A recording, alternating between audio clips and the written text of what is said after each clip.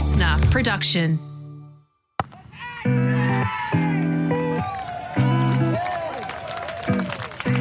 We're back with Willow Talk. Great to be with Brad Haddon in the studio. I'm Adam Peacock, by the way, and that's Brad Haddon. Hads, how are you, mate? Very well. How are you? I'm excited today. I'm excited to talk to our guest, see what's happened over the last week. Has he been celebrating? Is he caught up on sleep? He had to fly home with his daughter. So that's the. I'm looking forward to talk to Trav today. I'm just happy that we've got our guest here, and it's not 6 o'clock in the morning here in Australia. We're recording this. It's a more sociable hour. Travis Head. Thanks to Harvey Norman. Trav, welcome back to Australia on terra firma of home soil once again. How are you, mate? I'm going well. Thanks for having me. Yeah, it's nice not to have to do it in a hotel at 10 o'clock at night as well. And yeah, I think it's good timing for everyone. How was the trip back, mate? And has said to me previously, having played in an Ashes series and like all the hype and you're on this emotional high and roller coaster and that, is there a lull when you get home? It's like, oh, far out. It's definitely nice to be home. That lull will probably come in the transit period, I guess, of 5 to 6 test matches for us, working our backsides off mentally, physically. Yeah, a few quiet beers at the end of it and you get up and you get on an early flight and yeah, you're just keen to get home. So the last couple of days it's been pretty quiet and yeah, it's nice. And I've spoken to a lot of people in the public already that are around there, just how cool it was and how great of a series it was. Trav, how do you reflect on the series? To me, looking from the outside, it was an amazing couple of months. You won the World Test Championship, you retained the Ashes, and what was your debrief like? Were you happy with how everything ended? I think if you were telling us at the start of the series we were going to win the Test Championship and take the Ashes home with this, that's probably a box ticked. But I guess the way we did it, the opportunities that we had, it's probably one that we missed. And I know the feeling coming back from 19 was how amazing that was. And yes, we may have missed a chance, but who really cares because it had been so long since we retained the Ashes. But this sort of time around, having retained them previously, just to be 2-0 up and miss a couple of chances, it was a bit of more of a lull and a bit disappointing, but probably more so because a few guys probably know that they're not coming back to get that chance. So interesting feeling. Obviously a great one taking the Ashes home again. We've held it for a period of time now, which is good. But yeah, there's probably that little bit of, different balancing act of emotions. With the series, it in two ways I can see it's a series like no other. Firstly, it was squashed in the calendar. So condensed. So you got no time to think. You got that little trip to Amsterdam and still, Trav, you're the only man I know that's taken a small child to Amsterdam on his days off, but well done. Fair play to you. I haven't got mad around that yet. But also the fact that you're playing against this such unique brand of cricket. So it's all happening so quickly on the field and then off the field it's all happening. So you haven't got time to breathe.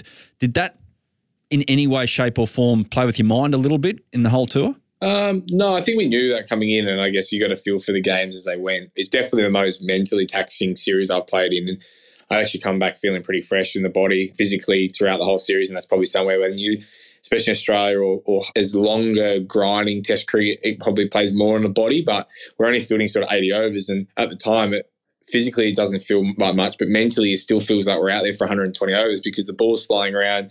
You're mentally engaged the whole time on the boundary because you're like feeling like the ball's going to come flying at you. All of a sudden you're batting and the conditions and the crowd and all the emotions. So because the game went in such a flow, I think the mental side of things for the 6 weeks was probably the hardest part about it all. Interesting. Your great mate Nathan Lyon came out and he said Bazball's all smoke and mirrors. He reckons it's not a real thing. So what's your take on the style that England's playing at the moment? I feel like they're definitely trying to play that aggressive brand, like not only on field but off field, the way they talk. I think obviously us being 2-0 up and them coming out of the media and saying we're 2-0 up it was a bit... That's just bad at maths. It was all played out and whether or not we engage in that or that sort of tries to play on the mind of us, who knows, but... There's definitely I think in their batting lineup, there's a couple of senior players that can anchor it and can sort of manipulate the situations. You look at Stokes, he played some innings that were like outrageous, but on the flip side was able to gain a bit of momentum back, but then sort of Duckett, Crawley, Root to an extent, and Brook sort of have free reign to go as hard as they want, and then they know that they've got some bankers around them. So interesting the way they play. I don't think they all play it, but there's definitely some guys that are let off the leash. Yeah, Hads, from my point of view, you look at it as a fan. A week on, you have a bit more time to think of it.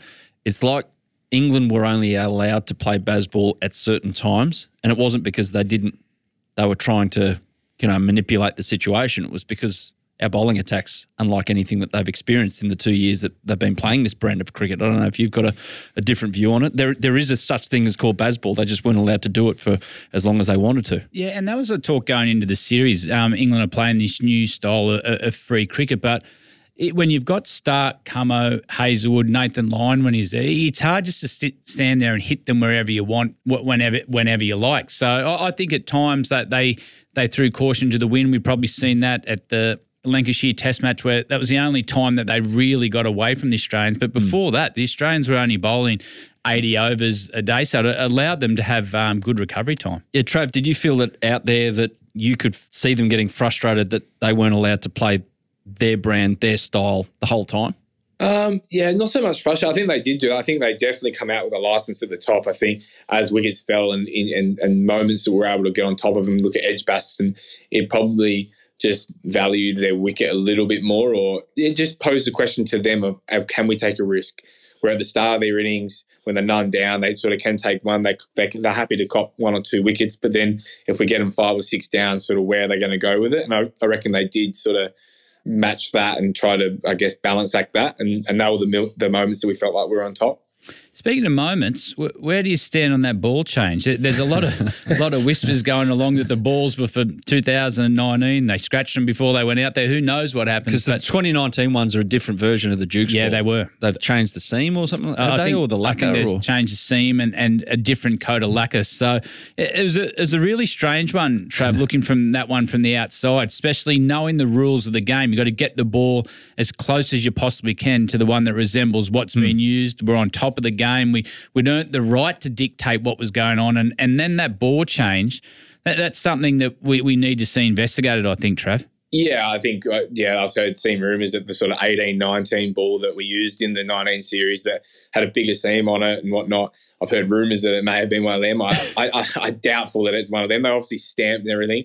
I think I've read a lot of stuff with Duke coming out and saying they were going to investigate it and more put it back on the ICC or even Surrey, who obviously the Oval have and the match referees have the box of balls for that ground. And I know that with some of the balls, we knock them in ourselves at training and the bowlers sort of get them, but they're never ever going to get to a game spec. So I don't know how many are in. I know the Test Championship, there was a limited supply as well. So, and that was at the Oval.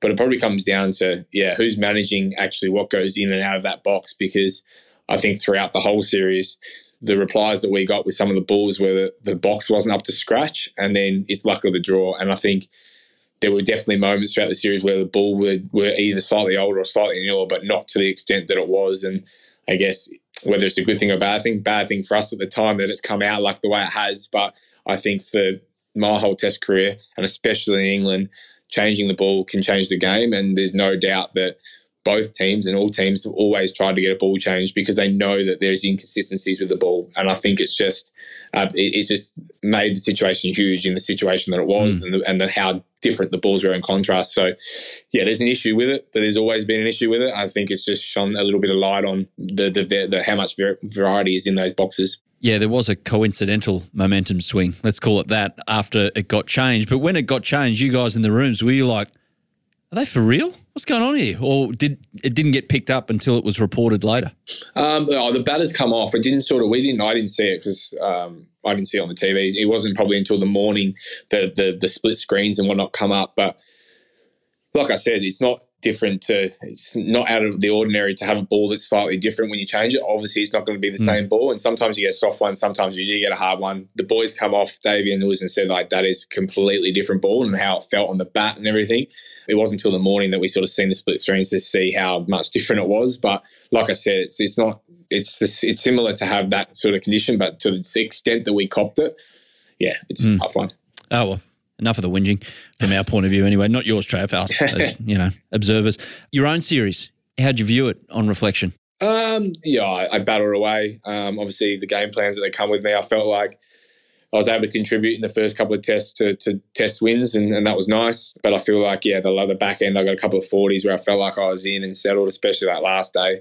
I can cop sort of nicking off in the first innings of that last test for the nice ball. I felt like I played not too badly, but then the second innings to get 40 odd and then out is disappointing. So I think all in all, looking at where I was in 19 against the moving ball, I averaged like mid-20s this series around mid to high 30s, and I got 100 in the Test Championship. So not by all means not a bad tour, but not a great tour. So somewhere in the middle. Trevor, I've seen your game develop enormously over the last 24 months, and you found a home for yourself at number 5. You know your game. You're a mentor change in there. Is that something you're keen to stay at number 5? Do you see yourself going up to a 3? We've seen you open in the past. Is that a goal of yours to move up the order, or you're really content at the moment with your role at 5? Well, I've got no goals set on where I fit in the batting lineup. Obviously, there was a lot of talk around certain positions, one in India, one in England, where I was going to go, how we fit our 6 best batters in the team. And I think I've always said I'd bat wherever they needed me. So I think 5 suits me well. Yep. And the feedback I've got is from Pat and from Ronnie is that they don't want to move me around at this stage. But again, I've always said I'm open to bat wherever I needed to play Test cricket for Australia or to play any format for Australia. So where I bat doesn't really faze me, and I feel like you said, I've done a lot of work around my technique to hold me in good stead. I don't think that is as an opening batter. I think that, but like I said, I've batted at 3 and 4 in Shield cricket for a period of time. So I think, against a newer ball, sometimes that counter ability, but at 5 behind Smithy and Marnus is probably the perfect place to bat at the moment. Don't rule yourself out opening. There's other tours of India travel, the subcontinent, and as you know, you've got to get up the top of the order with there. It's like bowling, mate. Some continent 4-5 day bowler, and there's no reason why I can't be a subcontinent opening batter. So, if the role's needed, I'm happy to do it. Are you across over rates and how it sits at the moment? So we, on countback, won the Ashes because they got pinged more over 8 penalties than we did. We lost 10 at one, but all in Manchester as well when there was 2 days lost to rain. And that's what Uzi Khawaja said on social media. He said, how can you be pinged for a slow over rate when the test match doesn't even finish? But I see his point, but I also see the point that Australia was way behind on the over rate there. I've had this thought in my head, Trav, shoot me down if you want, that I actually think there should be some kind of in-game penalty, whether it be runs. If you get ridiculously behind, I'm not saying 2 or 3, but maybe 5 to 10 in a day, there's got to be some consequence in-game rather than just these fines that you guys miss out on your lunch money or whatever. It might be more than lunch money, I'm not sure. But how do you feel about that? Yeah, I think that's the balancing act of ICC and what the players have sort of argued that finance and Test Championship points is a huge one. Like we've just won the Test Championship, and you want to that in itself, like overrates could cost us playing in a final. And if the importance around an ICC event and a World Cup event, if overrates were to cost us, I know I did a couple of years ago, and how sort of flat we were with that because we felt like we should have been there. I think that in itself. So I think the changes of obviously bringing it back to 50% means that, yes, there's still a finance sort of background for guys that really, really love their cash. But I think the massive one, the kicker for us, is losing the Test Championship points. I think that's what was said, sort of, we had 2 days of rain. It's very much hindsight on whether we were going to bowl again. I think we were going to keep batting, so we wouldn't have got another opportunity in Manchester to bowl if we're realistic. But yeah, the kicker for us is that Test Championship. Is if we lose points for that, we might find ourselves out of a final. You ever lost your match fee, Hads? Yeah. Yeah, what for? Not for slow over rates. Yeah, what for? Mate, we're talking to Trav. No. We're talking to you now. We're lucky enough to have Trav here today. What'd you do? I think I had a chat to Suleiman Ben, Mitchell, Johnson and I, and my bat somehow got in his face. I don't know how it got there. Gravitational force just took it away from you, We're talking to Trav. It's a lot more interesting hearing Trav's stories than But mine. what's it like when you lose your, I call it lunch money, but it's obviously a bit more than lunch money. It was worth it. Yeah? With the Suleiman Ben one, it was worth every bit of it. Trav, have you ever caught one for anything other than overrate? Oh, Booney did me for the stump mic a few years ago in the Ashes.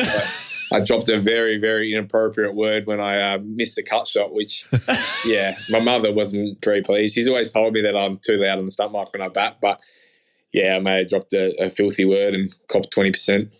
How can you get done by Booney? Like, surely he let slip a few of those words back in the day. That was And that he wasn't asleep.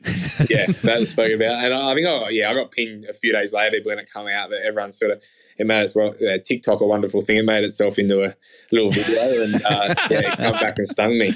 Mate, Trav, I noticed throughout the series that there was a lot of chat with the English players on the field. Was that like a tactic thing? Was that just you played a lot of cricket with each other? But that didn't go off the field because they didn't want to have a chat to you after the game and have a beer with you. We'll get to that. Yeah.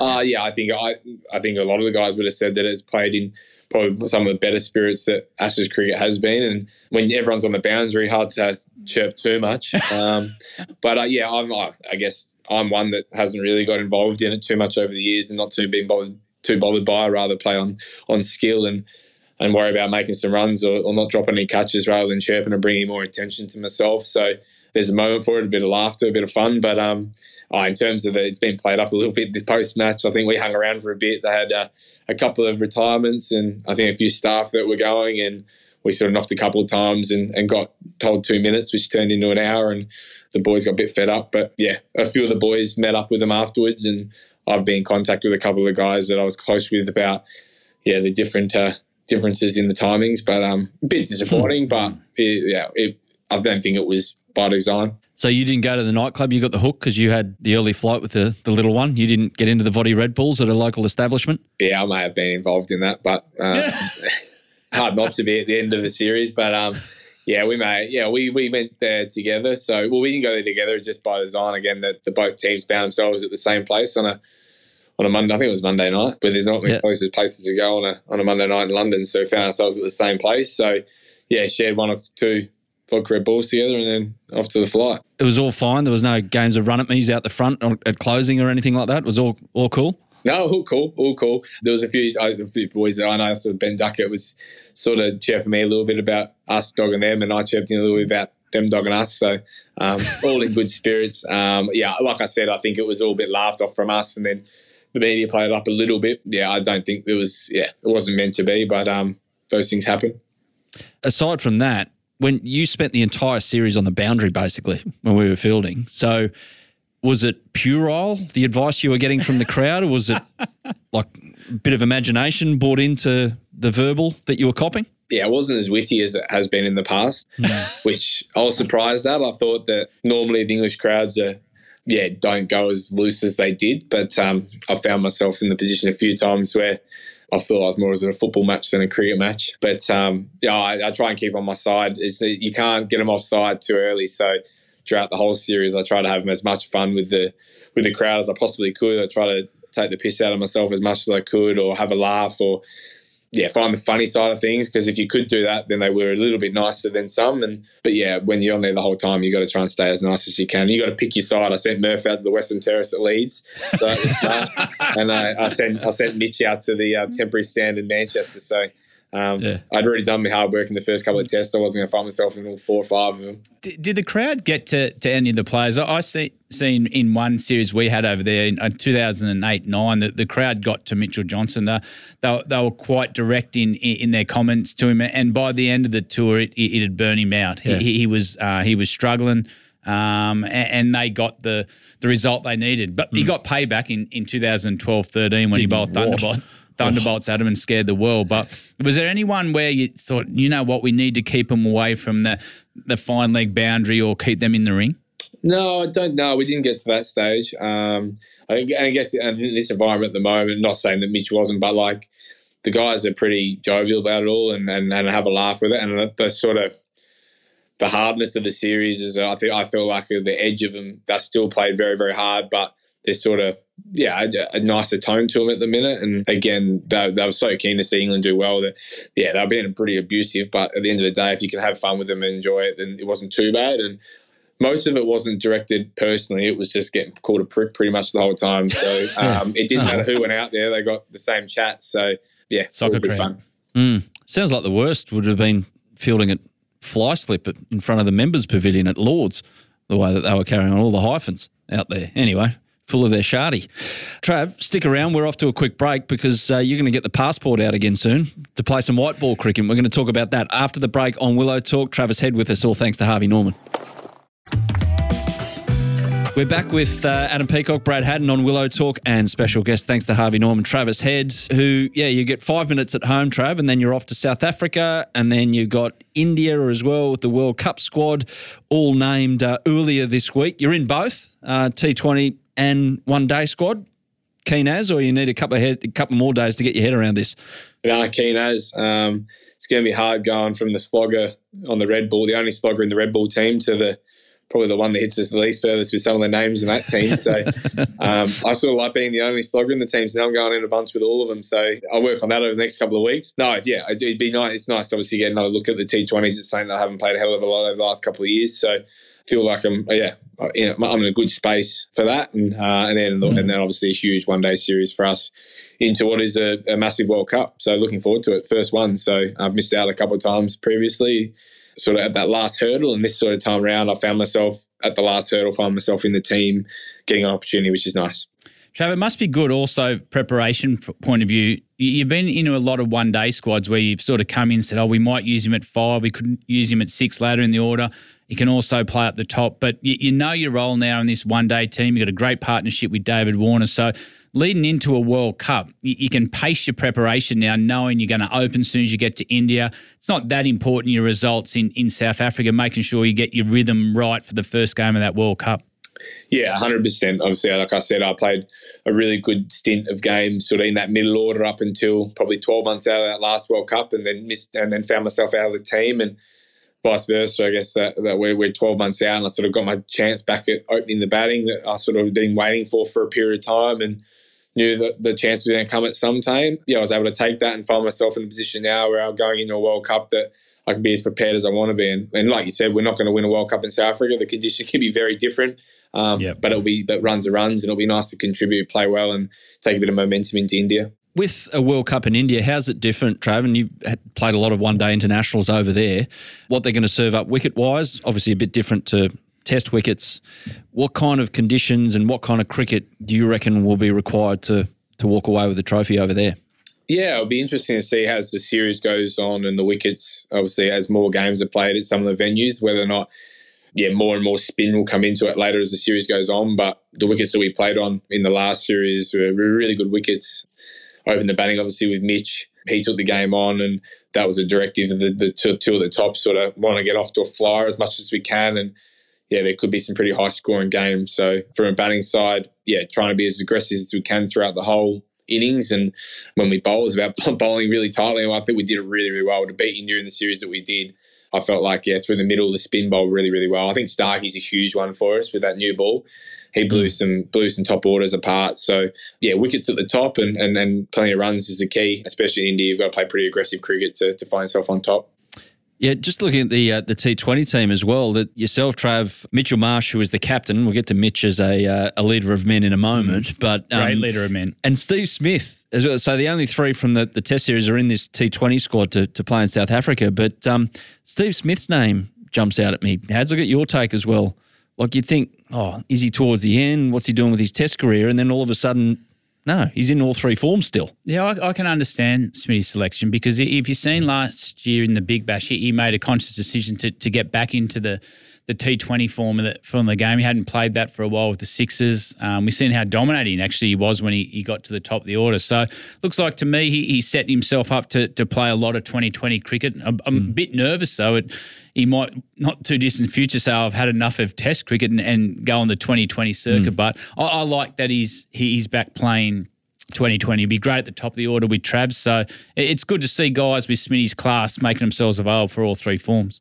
Yeah, I think he's just showed how classy he is. You don't get to see those sort of guys, him and Davey and whatnot. It was great to see him in the Big Bash, and probably goes a little bit forgotten on how quality he is. When you don't see someone in a format, he's always a Test player. Everyone will have their opinion, and he just blew the Big Bash apart. He just showed why he's probably the best in our generation. Yeah, I feel like he's sort of proven a point there and showed everyone that he is class, and it would be great to see him get his opportunity. I think him in India in just the one days, and obviously now T20 cricket, he's an unbelievable player to spin, but he picks fast bowling up, and I've never seen someone play fast bowling as well as him probably, especially in the white ball format.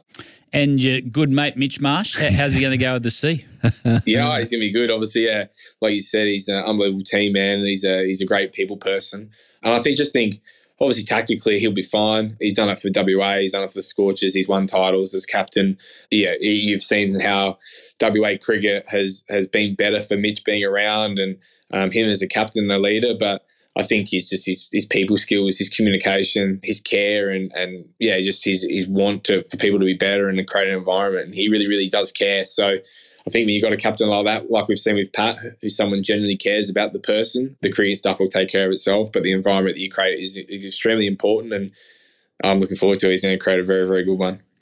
I can't imagine that he's the type of captain that's going to say, hey, guys, enough of the laughs.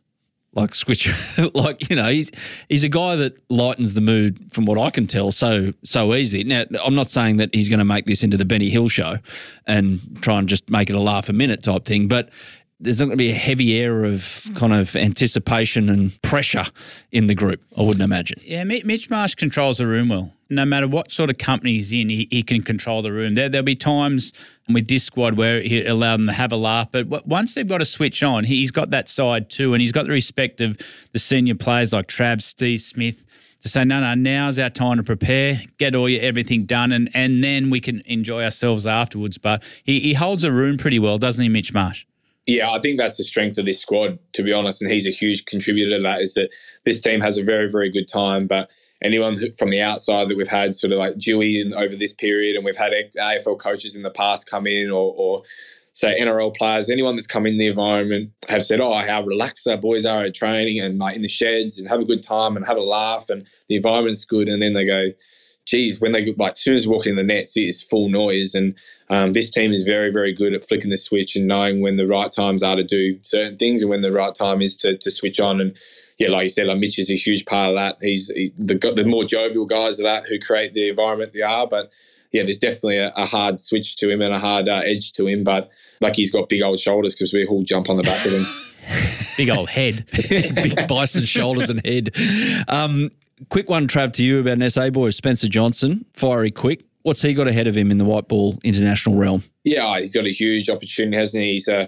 I really like the fact that at the moment he's playing around. He's playing in Canada. I think he's playing in the 100 coming up. He's about to go there. He played in the States not long ago. So he's done the three sort of franchises in the last couple of weeks, and then and that means he comes into South Africa ready, bowling ready, playing games of cricket. So I really, really enjoyed that. Obviously, I'd love to have him at Saka the whole time, but him to branch out the heat and hear something different. I know he's got a real want to play red ball cricket as well, which is important because I think that's a fundamental skill that he's got to do some of the hard yards and get an understanding before just all the fun and games of T20 cricket. But his first taste of it, he's someone who's very, very exciting. So, no, he's got a huge 12 months ahead of him. I think he knows that. I think he's ready. I think he's prepared his body really, really well, which has probably been his only issue in the last couple of years. So nice to see him string a few games together and now get an opportunity.